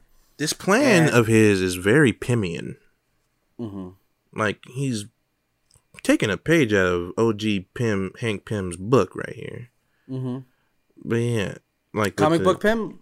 Yeah, when the reason he created Ultron was, to make a villain that the Avengers couldn't defeat, but he could, so that they would realize that, like, he was important and they needed him on the team, which caused him to smack Janet and be an abuser. Yeah, and it's a sack of shit. That's the Ant-Man people don't know much about. Yeah. But there's Ant-Man didn't need to do that. He also defeated the Avengers himself. Yeah, he didn't. He wasn't even supposed to do all that, apparently. Like, I think there was like a miscommunication between the writer and the illustrator. and he wasn't supposed to smack Janet. Like, he was supposed to accidentally knock her over. But they got confused and they were like, "Oh, he smacks Janet. Smack! Abuse her forever." So, yeah. Damn. Sorry, Hank Pym. Rip to your character. So during this time, Beck is practicing, and then he notices that one of his drones is broken. Finds out, and then the guy is basically like, "Oh, that's okay, it'll work fine." And Beck has a really good point, like, "No, this is equipment that could lead people back to us, and we could get caught. You idiot." So Beck finds out using Edith, like, where his equipment is. Finds out Peter has it, and his friends know about it, and it just becomes the whole thing that way. And Peter decides to go to Belgium to find Nick Fury. And we get one of the best scenes I've ever seen with a character like this. So Mysterio is a character that works so well in animation because of what he can do, that the live action version that we saw was amazing to me. So essentially, Peter gets to Belgium and like hangs out, like tries to tell Nick Fury what's going on, but he finds out, Beck is there already, and Beck turns his world upside down. Like, this scene was amazing. I don't know how to explain. Okay, have you ever played Batman Arkham Asylum? Yes. Remember when Scarecrow's fucking with Batman? Yeah. Shit, the truest Mysterio, and it did. Made my dick hard. It was great. I loved it. The fucking shit that he does is so scumbaggy on so many levels. Like, he's got hundreds of drones, thousands at this point, and he's using them in the smartest way possible, to where I don't even think he was in the building and he's doing this shit to Peter. And he's watching everything. They were in a building at one point because he does punch a pillar. Oh, yeah, he did. Yeah. No, I mean, like, I don't think Mysterio's in the building. I know Peter's in there. Yeah. Mysterio's not in the building, but he's causing Peter to lose his fucking mind. Like, he conjures up a fucking, like, hologram of a corpse of Tony Stark. At one point, he's got a bunch of Spidermans jumping on Peter and shit. Like, it's crazy. And he even goes as far as, like, once Peter is out of the building, he's falling out, and Beck walks up to him like he's gonna, like, finish him off. Beck gets shot. Yeah. And Peter's like, Nick Fury. By Nick fucking Fury. Peter's like, "Oh, shit. Thanks, Fury." And Fury's like, his men are after whoever you told, so you had to tell me who you told specifically. And Peter, of course, believing it, I told these people, and maybe Ned told his girlfriend. And that's when Nick Fury's like, "You're a fucking idiot. You're so gullible, dude." And it turns out to be Beck. And I was like, "This is good. This is good. This is too good. This is amazing." The way that they set up Mysterio suit-wise was great. Yeah. It's basically just tracking markers for a hologram version of him. And I was like, this is so good. This is so good. Super fucking smart. And you still get the fishbowl. You still get the fucking fishbowl. Yes. And then Mysterio starts to back Peter up even more, and Peter gets hit by a fucking train. He gets hit by a train. But he survives. He survives. He does somehow. Spider-Man's durable as fuck. He survives getting hit by a speeding train. Yeah. But god damn. And after he gets hit by a train, he manages to get onto the train. He just he passes out, and he wakes up in the Netherlands. Yeah, where everyone's really nice, and they really are. They are really nice. To the point where he breaks out, and then the people that are in jail with him close the door because that's wrong. Yeah, they don't want to be criminals who escape jail. They're just going to stay in jail. Yeah. And he sees the fucking guard like walking around with his mask on. And even mentioned Night Monkey. Like, I have the Night Monkey. Yeah, I'm the Night Monkey. He's in here. I got him. And Peter walks out, sees a guy. He's like, "Hey, do you have a phone?" He's like, "Yeah, here." Guy just gives him his phone. Yeah. Everyone's so nice here. Like, doesn't care about roaming charges or anything, I guess. No, roaming charges. Doesn't care about this limping stranger wearing all black walking up to him. Well, he wasn't wearing all black anymore. He had a jersey on. But like, and then Peter calls Happy. Yeah. Because the only person he could trust. And that's a really good scene right there where he was like, "Stop right there. Is this real? Tell me something I don't know." And then like he hugs Happy after Happy realizes who he is. We're not gonna skip over this gag because this is hilarious to me. Okay, go ahead. He's like, "All right, when we were in Germany, for Civil War, the hotel you were staying in, like I was looking at the stuff that you had ordered on the TV, and it was way more expensive, and it was the price of the dirty movies." And he was like, okay, it's you. Okay, all right, okay, fuck. Yeah. But like I said, there's a really good moment there where Peter hugs Happy, because like in the first movie, Happy and him are kind of like at odds with each other. Happy doesn't really want to hang out with him and stuff or talk to him.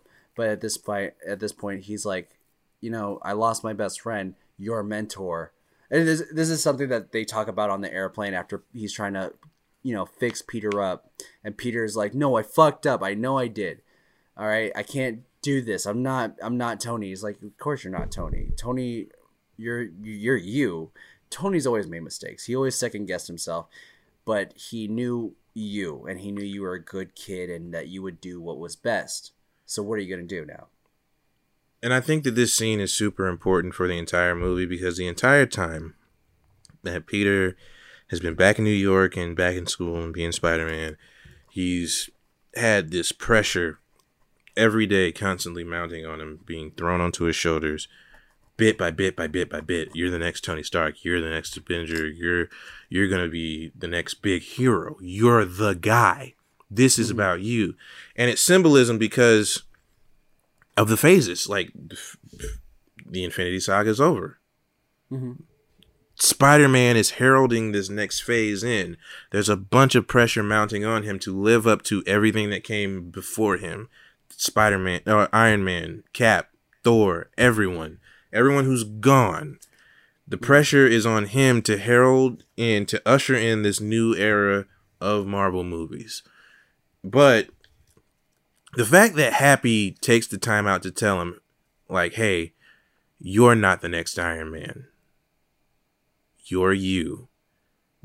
You can't live up to Tony. Tony couldn't live up to Tony."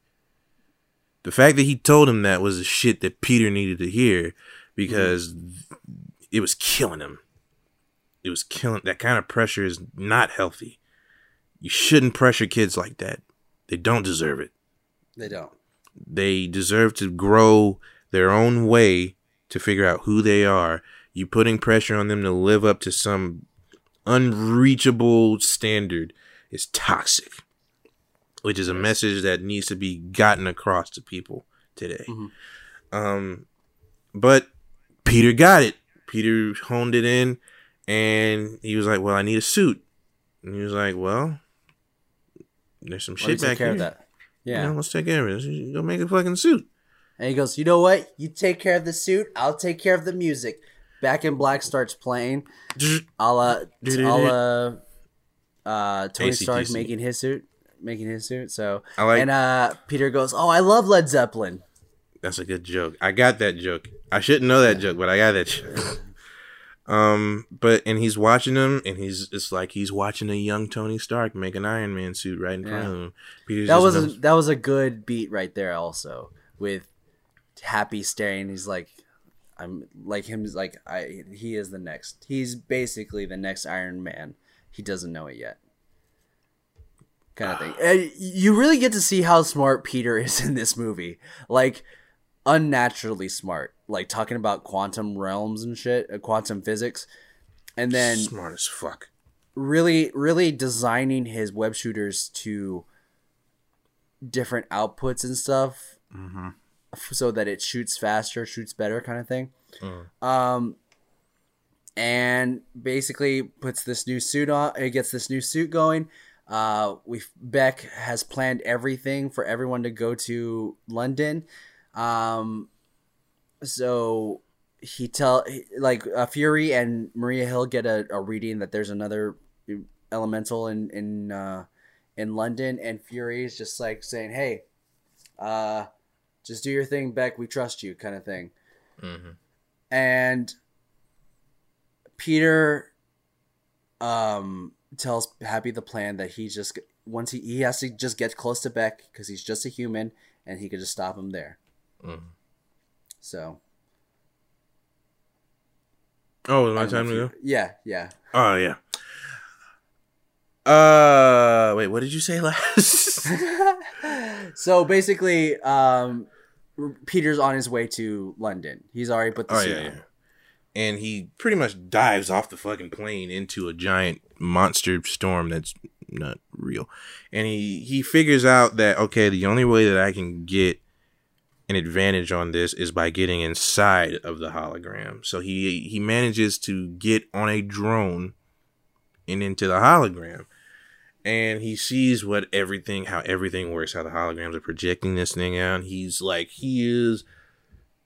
is a situation where you should be like, what the fuck? But Tito's like, yo, this is so fucking cool. This is the coolest shit in the world. And meanwhile, his classmates are being driven onto the London Bridge. Yeah. And mysteriously, the bus driver stops driving and runs off the bus and leaves them there. Oh no. So they're stuck in the middle of this bridge, which is the kill zone. They are about to die. There's giant storm, fire, earth monster of rain is about to kill them. But luckily they get off the bus. They run off. Meanwhile, Peter is slowly but surely dismantling this hologram from the inside where Beck won't notice him. And then Beck starts to realize, yo, some of my drones are acting weird. Like, what the fuck is going on? Give me visual. And his homeboy is like, no, it's fine. Like, what is with his friend, his coworker, his cohort, that's just like, whatever, it's good. Dude, you're still good. I get it because they think they killed Spider-Man, but no. Well, no, they didn't because... Wait, no. Yeah, they did. They killed Spider-Man with the train. But still, like, oh, we missed a part. Well, also things are acting up. Let's take a look. Like, be more vigilant in this big master plan of your bosses. Yeah, that's why Obadiah Stane was yelling at your stupid ass in Iron Man 1, you dumb motherfucker. Fucking idiot. Fucking asshole. That's why you haven't been in fucking 11 movies. Fucking dickhead, look at you. You just came back for the first time in years, you dumb bitch. You don't even look like you're balding. You look like you just shaved your head like that, bitch. Yeah, you stupid motherfucker. Why you shave your hair like that? That shit don't look natural, you dumb fucking dick fuck shit boy. What the fuck was that?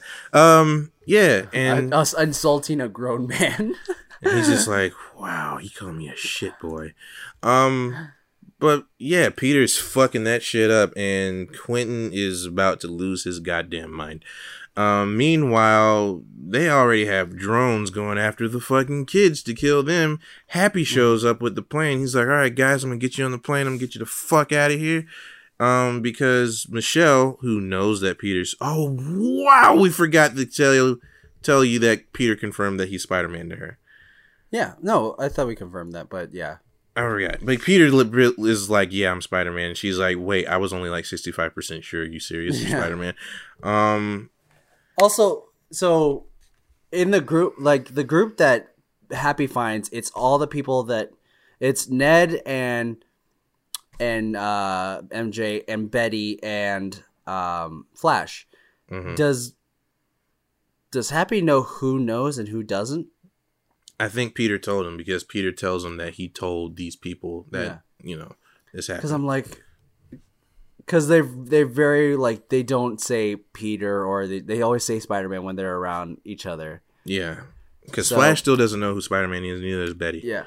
Let's take this part. Let's talk about this part with those 4 or 5 characters. Mm-hmm. So one of the drones is chasing Happy and them after they destroy their airplane, and Happy tells them to go to the London Tower to go to the vault where they keep the Queen's jewels. Mm-hmm. And you get to see those people that stand outside of Buckingham Palace. The guys, what are those guys called? I can't. The Royal Guard. Yeah, the Royal Guards, and they're like using their guns to destroy. They got one drone. I'll say that they did.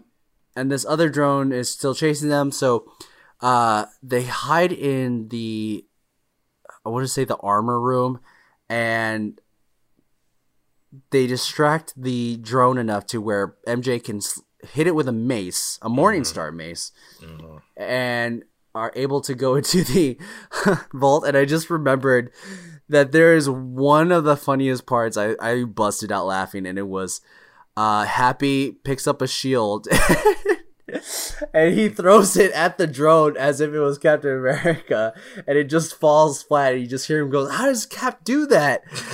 And it was so fucking hilarious. Oh man. Meanwhile, Peter's putting in work on these drones to the point where they pretty much have to reveal that this isn't a fucking giant monster. It's literally just a bunch of drones. And Peter he pretty much has, like, Homecoming was his coming out party. This was confirmation that, hey, he's the guy now. Because the work that he puts in on these fucking drones, he gets fucked up. But the work that he puts in on these fucking drones, even though he just got hit by a train not even 24 hours ago, is masterful. Fucking, like, every single movement he makes has a choice. He puts down a webbing between two parts of the bridge, swings around it, doesn't use it, swings around it, starts kicking some drones around. Then he dives for it while dragging drones to it to use as a bungee cord almost. And I was like, damn, this kid thinking 10,000 steps ahead right now. Chestnut checkers. Yep. And of course, during this time also, they're stuck in the vault. Happy and all of them are revealing secrets about themselves, and you even get to the point where Happy is like, I'm in love with Spider-Man's aunt. And then he's like, oh, I thought we were revealing things. Great moment. But of course, to every it wouldn't be a Spider-Man movie if there wasn't, like, the lowest point ever for him to come back from. Where, you know what they haven't done in this movie? Well, I guess they did do it, where he like has a missing part of his helmet, his mask. Yeah. Did they do that in Homecoming? I don't think they. Well, I don't know. I can't remember. I gotta see Homecoming again. I don't think they did that though. His mask was pretty intact for most of the movie. He just takes his mask off all the time. Okay. I think they did a reflection though. They did do a reflection. I remember that. So that was just you get this beat down Spider-Man. No more webs, just his smarts. And Peter in his strength. Peter does some planning. He makes a homemade bomb, basically, throws it up at the drones that are protecting Beck, and they shoot at this bomb. It explodes, destroys all the drones protecting him. He uses another drone that's firing off pulses and uses that pulse to push him up towards Beck to get to Beck. And I'll let you get this part, Rex, because this is also another amazing part. Fucking Peter. Mysterio. Fucking Peter. Okay, this motherfucker had a Daredevil hallway scene with a bunch of drones. Straight up. He is just going fucking apeshit, walking down this hallway, trying to get to Beck, beating the fuck out of these drones, blowing them up, using the drones against one another, all this shit. Finally, he's starting to get close to Beck, and what does he do? Does he punch him or he kick him? Can't remember. Well, Beck is like, why aren't these drones next to me firing? And then Edith is like, they're too close to you, you fucking idiot. And he's like, fire all the drones now. And they basically shoot Beck while trying to shoot Peter. And he falls to the ground. He's laying there. He's dying, and he's trying to give this last villain speech, trying to lull Peter in pretty much. But Peter's spider tingle kicks in, and he's not falling for Beck's bullshit anymore, because all of a sudden you just see Peter's hand goes up and he grabs something and you hear a gunshot. The Beck that was laying on the ground was a fucking hologram. Mm-hmm. Quentin Beck was beside him the whole time, about to sneak up and shoot him in the fucking dome. Peter wasn't playing that shit. Nope. And then, wait, what happened? Then something exploded and Beck died? No, Beck just died from the gunshot wound, because he did get shot, for real. Oh, yeah. So he's laying there pretty much dead on the floor. And he did a line. He said a line that I was mentioning earlier, which was great. It was like, anyone will believe anything, especially today, like in these days. And it's true. Like, you could easily be like, oh, that because of the snap. A person could be like, I did finish my homework, but it got snapped away. No, it didn't. Well, you can't prove that. My mom got snapped when I finished my homework, and I was emotionally distraught. I'm sorry. My mom's dead. She was in the snap. I'll never see her again. Your mom's right there. No, that's not her. That's my mom's sister. They look. They're twins. They're twins. So Beck essentially dies because he is shot in the abdomen by one of the drones. Mm-hmm. Peter turns off all the other drones with Edith, saving the day. Mm-hmm. MJ runs out of the vault to go greet Peter, and she says, "Hey, I didn't stalk you because I thought you were Spider-Man. I stalked you because I liked you." Yeah. And they just give each other the weirdest peck kisses I've ever seen. But then they really kiss. Yeah, then they really kiss. But at the same time, I was like, that's it? That's the only kiss they're going to give each other? And then they started kissing. I was like, okay, there we go. Yeah. But they make it out alive. Let me see those teenagers kiss. Am I right, guys? No. Yeah. I'm grossed. But yeah, they make it through. They're on their way out. They're heading back home because basically they've been living through one giant terrorist attack after another from these interdimensional monsters. And we see Fury. He's for some reason. I'm reading something. Hold on. But yeah, for some reason he keeps adjusting his eye patch. He's done it a few times throughout the movie. It's a little weird. I don't know what's going on there.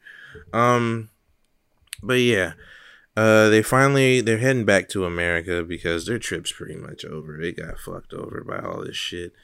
They get back. Everyone's there to greet them. His aunt's there. She's like, "Yeah, you glad I packed the suit, aren't you?" And he's like, "Yeah, I guess. You know, it's not bad." And then basically Fury was also like, "So where's the kid? I need to talk to him." And Happy was like, "No, he's with this girl." And he's like, "Okay. Oh, okay." Like the most weirdest Nick Fury kind of talking ever. He's like, "Okay, I see. All right, well, you tell him to call me." And I was like, that's not Nick Fury. Doesn't do that. He just shows up. That's Nick Fury. Yeah, that's when you know something's weird going on with Fury. Weird. Also, we got to mention when they got back, MJ and Peter are holding hands. Betty and Ned notice that it's very cute, and then Peter's like, "Hey, we should go on a double date."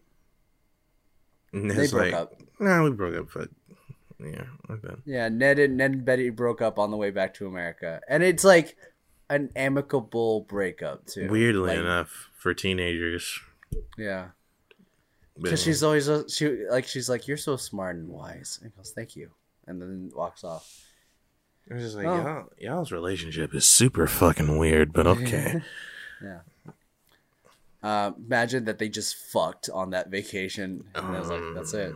Not thinking about it grosses me out a little bit, but yeah, the movie's about to close out. But before they do, Peter sits Happy and his aunt down, and he's like, "So what the fuck is going on with you guys?" Yeah.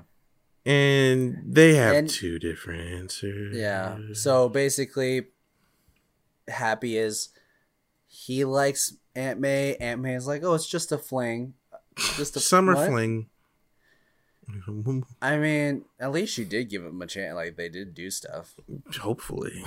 Yeah. Who knows? And Peter runs off because he has a date. He has a date with MJ. And he finds her. He goes on a swing. He's taking selfies while he's doing it. And he takes MJ on a good old swing through the city while she's holding on for dear life. And about very scared. Super scared. Yeah.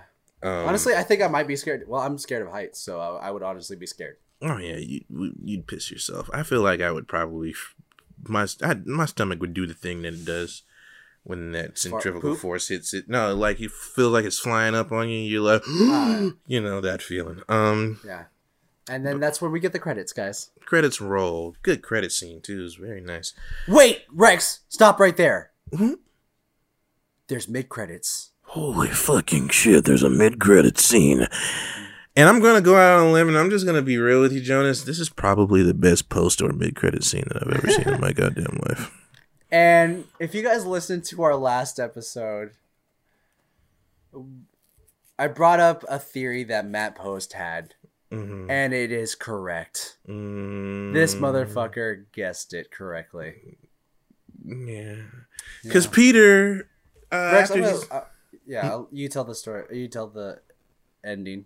Oh yeah, well, Peter, after he's done swinging, he's about to dip out, and a news report comes on. The news report, and he's like, "What's going on?"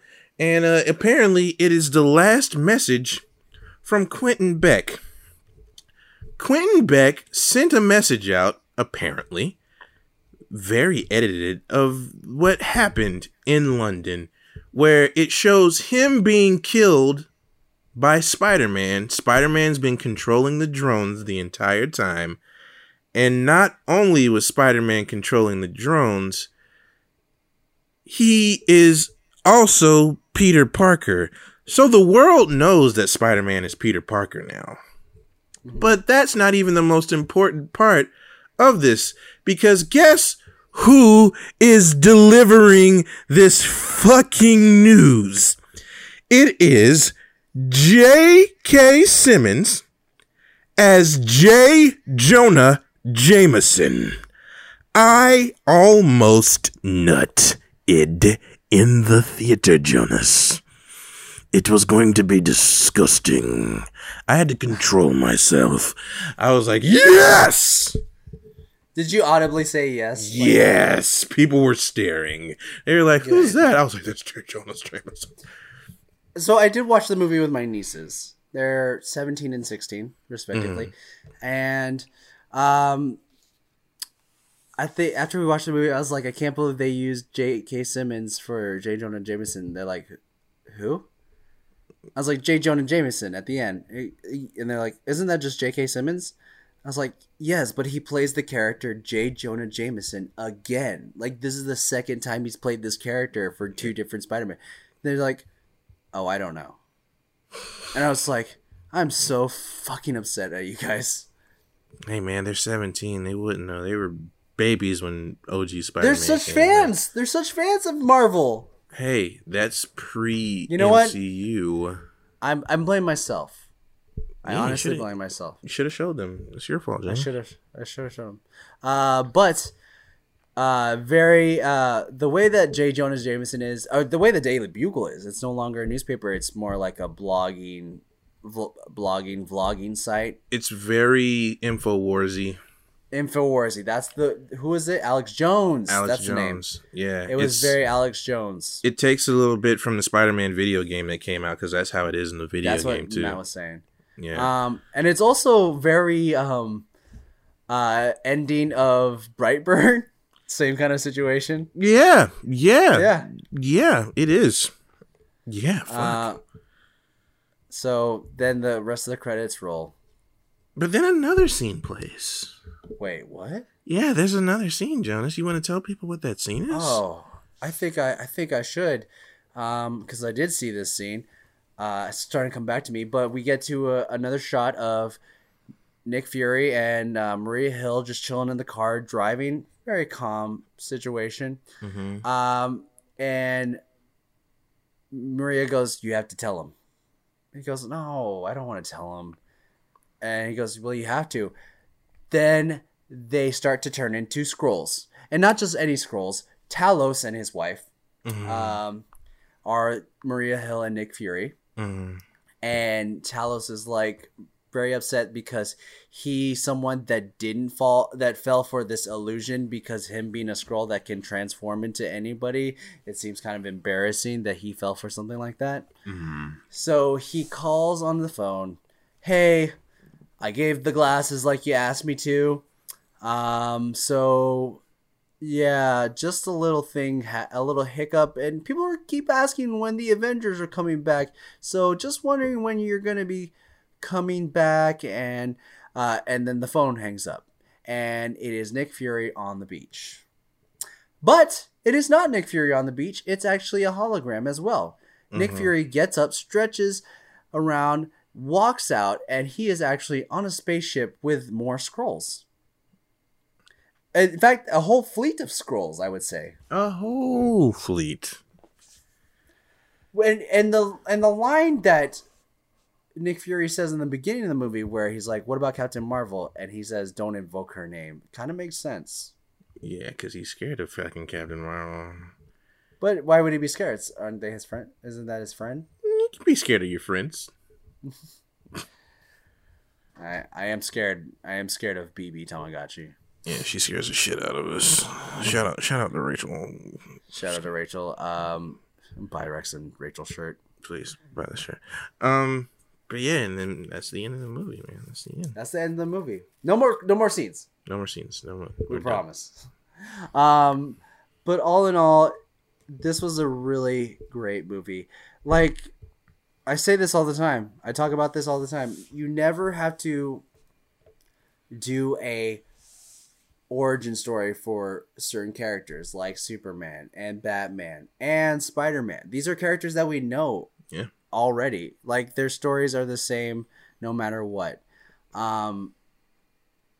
So the fact that Homecoming didn't have anything to do with Uncle Ben dying, or this one had nothing to mention.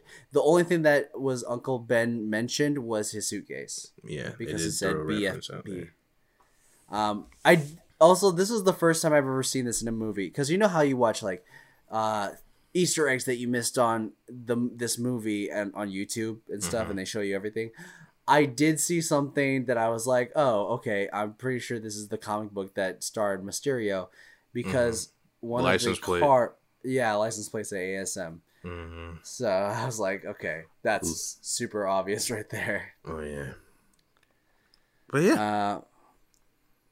Rex, what do you give this movie? 9 out of 10. 9 out of 10? 9 out of 10. Only problem is it should have had Hannibal Buress instead of J.B. Schmorf. That's why it's not a 10 out of 10. Yeah, it'd be 10 out of 10 if it did that, but they didn't do that, so, you know. What are you enjoying this week, Rex? This week, I've been watching a YouTuber. His name is Eddie Burback. Been watching a lot of his videos lately. I don't know why. Eddie Burback is hilarious. Eddie, hey, come on the show, man. Yeah, there's a YouTube video where he talks about Viners and all that. Yeah. And he mentions, doesn't he mention you? No. Oh, he mentions Matt. I know he mentions Matt. Yeah, he mentions a bunch of people. Doesn't mention me. I was expecting him not to, because I'm not popular on Vine. Dude, you're hilarious. You're one of my favorites. Hey, it doesn't matter. I wasn't popular on Vine. Doesn't matter. Doesn't matter. Oh my god, I fell. I can't get up. Oh my god. Okay. You got it? You got it? I'm good. I'm back. Okay. But Eddie, yeah, come on the show, man. No, come on. You know what? I'll message him later and see if he wants to get on the show. Other than that, I forgot to plug something last week. Games Done Quick was happening last week, which is a charity where a bunch of speedrunners come and they have a whole week where they just play games and try to beat them really fast, and they do it for different charities depending on what time of year it is. I believe this time of year it's Summer Games Done Quick, so it's for Doctors Without Borders. But go watch the VODs of those. I think you can still donate money, but I'm not sure. But that was really interesting to watch because watching people beat games and find all these little glitches and backdoors to get to the end of the game quicker is amazing to me. Other than that, week's been pretty chill. You know what I mean? Pretty chill week. Stranger Things comes out in 2 days, and I'm going to be... a day. Comes out tomorrow. So tomorrow. That's going to be... It does. Fuck. No, wait. It comes out on the 4th, I thought. Today's the 3rd. Oh. Well, yeah, it is now for me as well. Yeah, go watch it, guys. Me, I've been a fucking meathead lately and just been watching a lot of muscle and strength YouTube and just watching other bodybuilders eat food and like what foods they eat and what workouts they do. Go check out Muscle and Strength if you guys are trying to build muscle and trying to figure out what you should eat. Chad Jonas, learning how to eat food to become Muscle Man Jonas, Super Chad Jonas. Chad Jonas. That's going to name Jonas the Chad. Imagine I turn my hair blonde. Oh my god, the Chad Jonas enters the chat. What's up, guys? You guys been lifting? I just ate a whole steak. About to go do 55 reps right now. Fuck you. Oh, dude, you're eating that? Is it your refeed already, dude? Like, dude, are you getting your caloric intake, dude? Like, what the fuck? What the fuck is up, dude? Yo, here's the deal. Fucking chicken breast, broccoli, and if you want some fats, fucking scoop of almond butter, all right, dude? Because that's all you need. What kind of seasoning? No seasoning. Fuck is that? There was one guy that was like, I drink, like, I've seen this before where they drink their meals now. Gross. But this guy was like, I put my rice and cod in the fucking blender and he drinks it 3 times a day. I'm like, nope. Whoa. Not a fan. Disgusting. I Robert De Niro that my face Robert De Niro'd when that happened. Ugh. It's fucking gross. Disgusting. But also watching a lot of Funhouse still. Funhouse is so funny to me. They came out with a new VR Friday Nights at Freddy game. Yeah. I was watching these guys called Scared Buddies. They're on BuzzFeed multiplayer. They were playing that too. Oh, I need to watch that one. Yeah. That's the girl and the guy, right? Yeah. Yeah. They're funny. Yeah, they're not bad. I just like the bigger group of the Funhouse guys. I don't know. Understandable. But that's about it. You guys can find Rex at REXTESTAROSSA. Yeah. At the Twitter and on and Instagram. I was making sure I got it correct that I forgot where I was plugging you. And you can also follow him on TikTok. Check out his TikTokies. They're great times. You can follow Jonas at JONASTYDRAWZ, Twitter, Instagram, TikTok. We second them sexual hips on Tuesday. You already know what it is. And yeah, you can probably get some market commission from him if you really want to. He does it every now and again. I'm putting up the prices tomorrow, I think. Boom. Look out for them prices. They're going to be up by the time this podcast is out. But yeah, that's about it, folks. All right, guys. I don't know. I guess what else? Just end it, Rex. End it. Oh, Jesus Christ. Okay, fine. Hey, thanks everybody for coming, and checking out the universe, joining Courtney, Rex, and Jonas. We appreciate you, spending your free time hanging out with a couple of nerds talking about nerd shit. If you heard something today that you agreed with and you thought was cool, you thought was lit, you thought was hot, send us some, feedback. Give us a review, send us a DM, send us a like, comment, any of that stuff. We love the positive, feedback from you guys. We really appreciate it. If you heard something today that you didn't agree with, we need that constructive criticism. So send us a review, send us an email. You can send us a DM as well. You can comment on our bullshit, say some stuff, and let us know how you feel because we want to make a better product that everybody can enjoy. But you heard some shit today that absolutely, positively blew your motherfucking mind. I hope your wig ain't get flipped.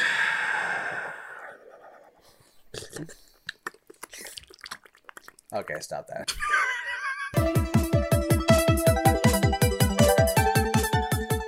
You have just finished listening to The Universe According to Rex and Jonas. It is created by Brian Foster and Jonas Robinette, hosted by Brian Foster and Jonas Robinette, edited by Jonas Robinette, with help by audio producer Kyle